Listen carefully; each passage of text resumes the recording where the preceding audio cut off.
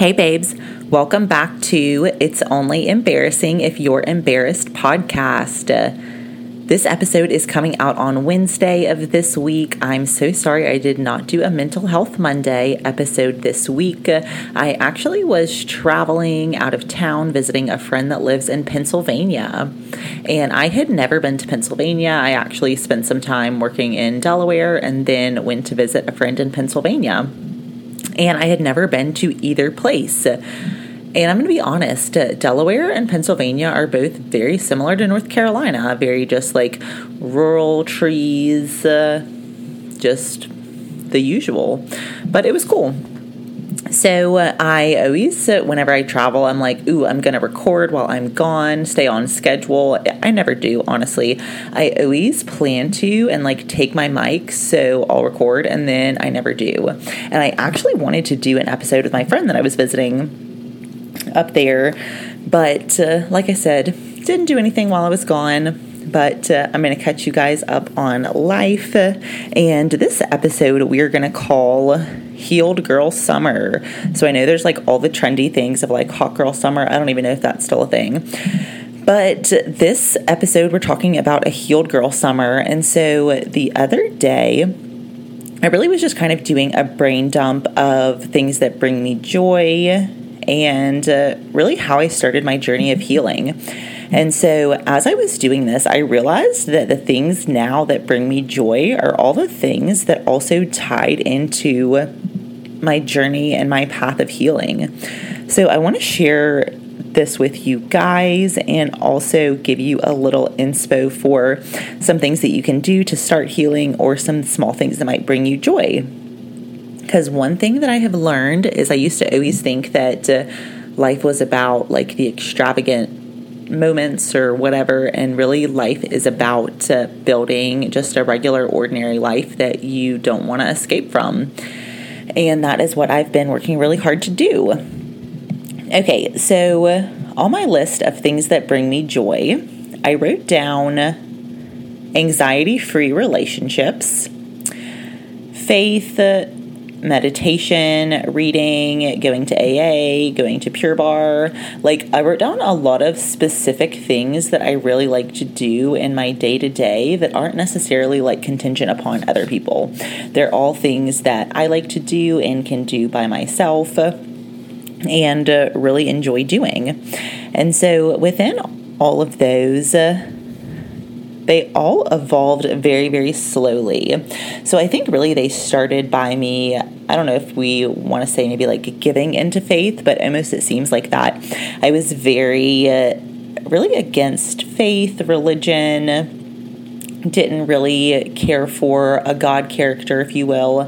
And then once I started to realize like, ooh, there definitely is a higher power. He definitely is in control. And let's like figure out how to embrace this higher power instead of being angry at it or like resentful towards it. And once I started doing that, it's almost like all the other pieces started to kind of fall into place. And by that, I mean, I was able to really start to take care of myself.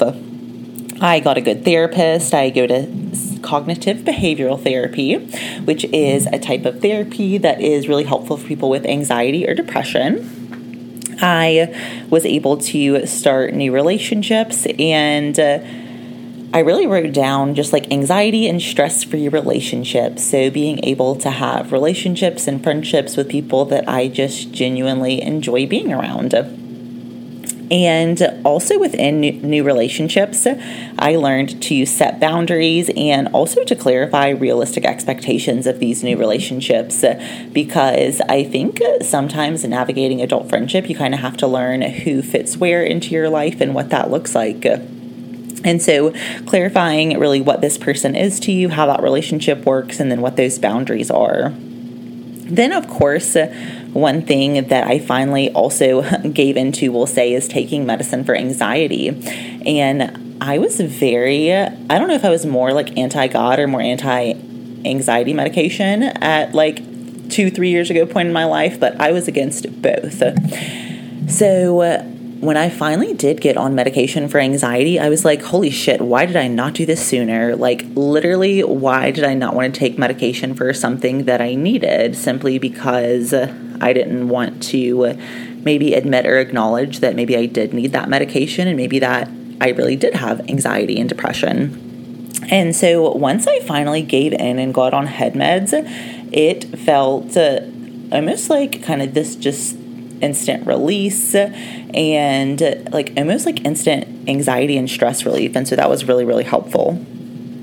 I also really stepped up my self-care game over the past couple years. So I have always been a nail biter. Like probably for the past 15 years, I've been biting my nails. And not just my nails, but like my finger skin around the nails because, biting the nails themselves isn't gross enough for me. Gotta, take it a step further. And so I committed probably like a year or two, like, okay, I'm going to quit biting my nails. I'm going to get manicures. I'm going to keep them up. And I'm not going to give into the anxiety nail biting. And you guys, I've done it. Currently, I'm looking at a manicure that literally I have not bit or picked at any of the fingers that I'm looking at, and my nails are bright red, and I love it. And that is really a small thing, but it's definitely something that I know is tied to anxiety and something that I struggled with as like a physical symptom of anxiety for a long time. Okay, next self-care thing is I have acne scars on my cheeks that I've had for literally ever, cannot get rid of them. So probably like 2 years ago, I committed to starting to get facials done. And so I get a microdermabrasion facial done probably every other month or so.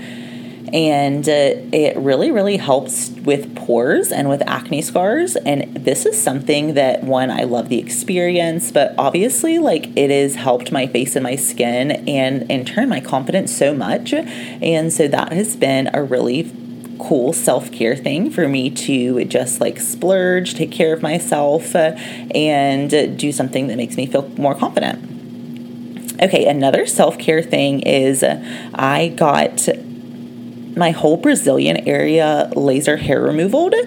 And let me tell you guys, the treat it is to not have to shave before you go to the pool. Oh my gosh, literally so worth it. And that was just like a random thing that like I really wanted to have done for a while. And I just was like, hey, if it's something that I'm going to want to have done, let's just commit and do it. The only thing I will say about laser hair removal is they do not tell you how painful it is. Like they gloss over that part. They're like, yeah, you might feel it. That shit's painful.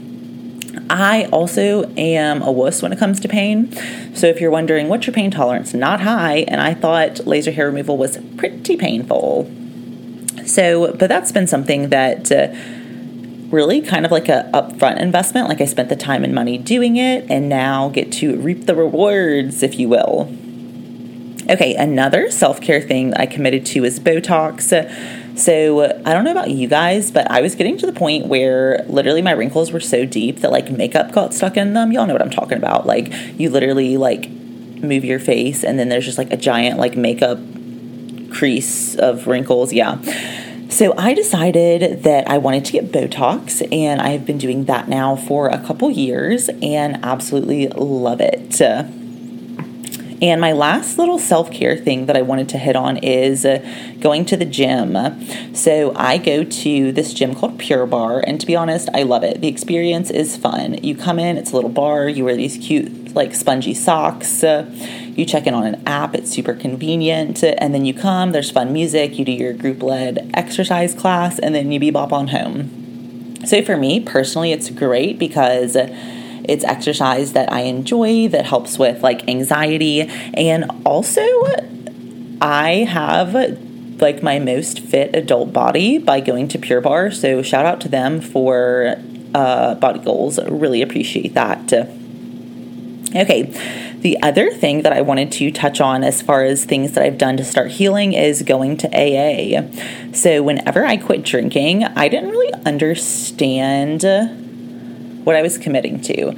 Like, I was like, oh yeah, I think I have a drinking problem. Like, I should stop. And then I realized, like, okay, I spent a lot of time drinking for a lot of years. Like, I got to figure out now what I do at that time, and also like how I manage just this new alcohol-free life.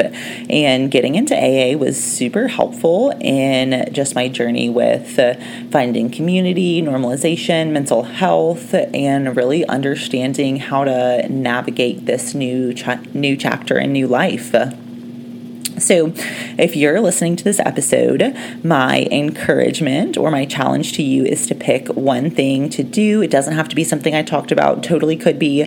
Pick one thing that you can do to start healing, and find one thing that you can do that'll bring you joy this week. And just by doing those two small things, they really start to add up in giving just your soul some of that nourishment that it needs. So I really hope you guys enjoyed this episode, kind of my brain dump episode on Healed Girl Summer. I will be back on Friday with a Faith Friday episode. If you guys are new here, it's Only Embarrassing If You're Embarrassed podcast. We talk about all things mental health and grief and divorce and depression and faith. And so Mondays, I do Mental Health Monday episodes, and we unpack something in the world of mental health. And then Fridays, I do Faith Friday episodes where I share something that I've learned in my faith journey with y'all. And then Wednesdays is just whatever I have on my mind that week. So I hope you guys enjoyed this episode. Please write me a 5-star review. Send this episode to a friend if you thought a friend would benefit from hearing it. And as always, happy healing, babes.